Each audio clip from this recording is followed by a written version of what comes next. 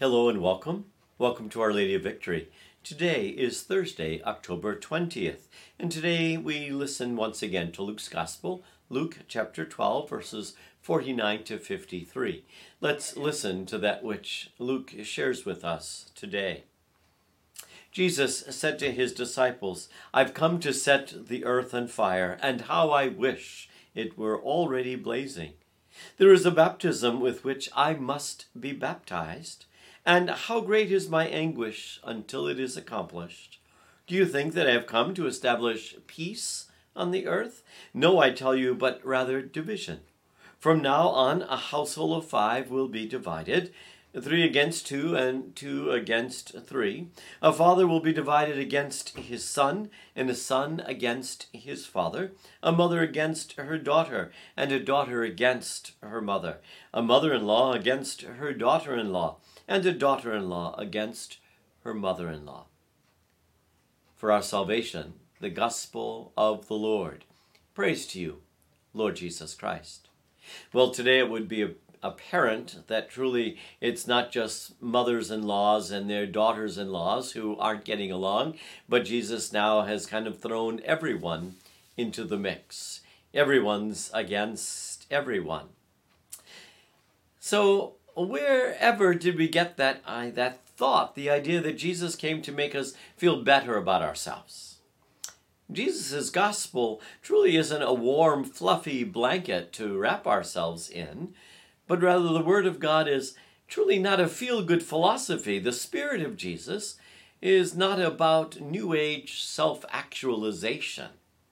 Jesus comes to speak God's word of compassion and reconciliation, of justice and of peace, but it demands something from us. It demands from us selfless giving for the sake of others.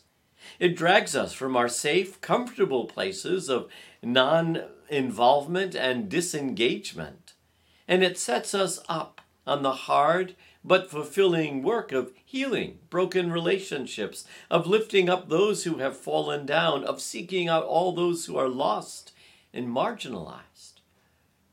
We've been baptized into this life of Jesus, a life that is filled with heartache, division, misunderstanding, and Jesus doesn't sugarcoat that reality, but rather he challenges us to live a life of purpose, a life of meaning, a life worthy of God, a life that's given to us by God.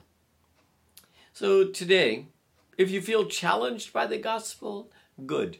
You should feel challenged by the gospel. If you think that, I don't like this one because it's not one of the nice stories I like when he's the good shepherd, I like those images that are soft and gentle.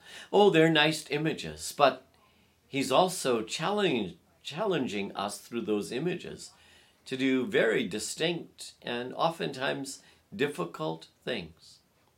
So today, will you be ready to live the gospel, even if it's difficult, even if it causes us to get out of our comfort zone, to help another person, to give of ourselves, our time, our energies, our talents, perhaps even some of our financial abilities? Today, Jesus calls us into action. Let's pray. Help us to be about the work of building up your kingdom, O God.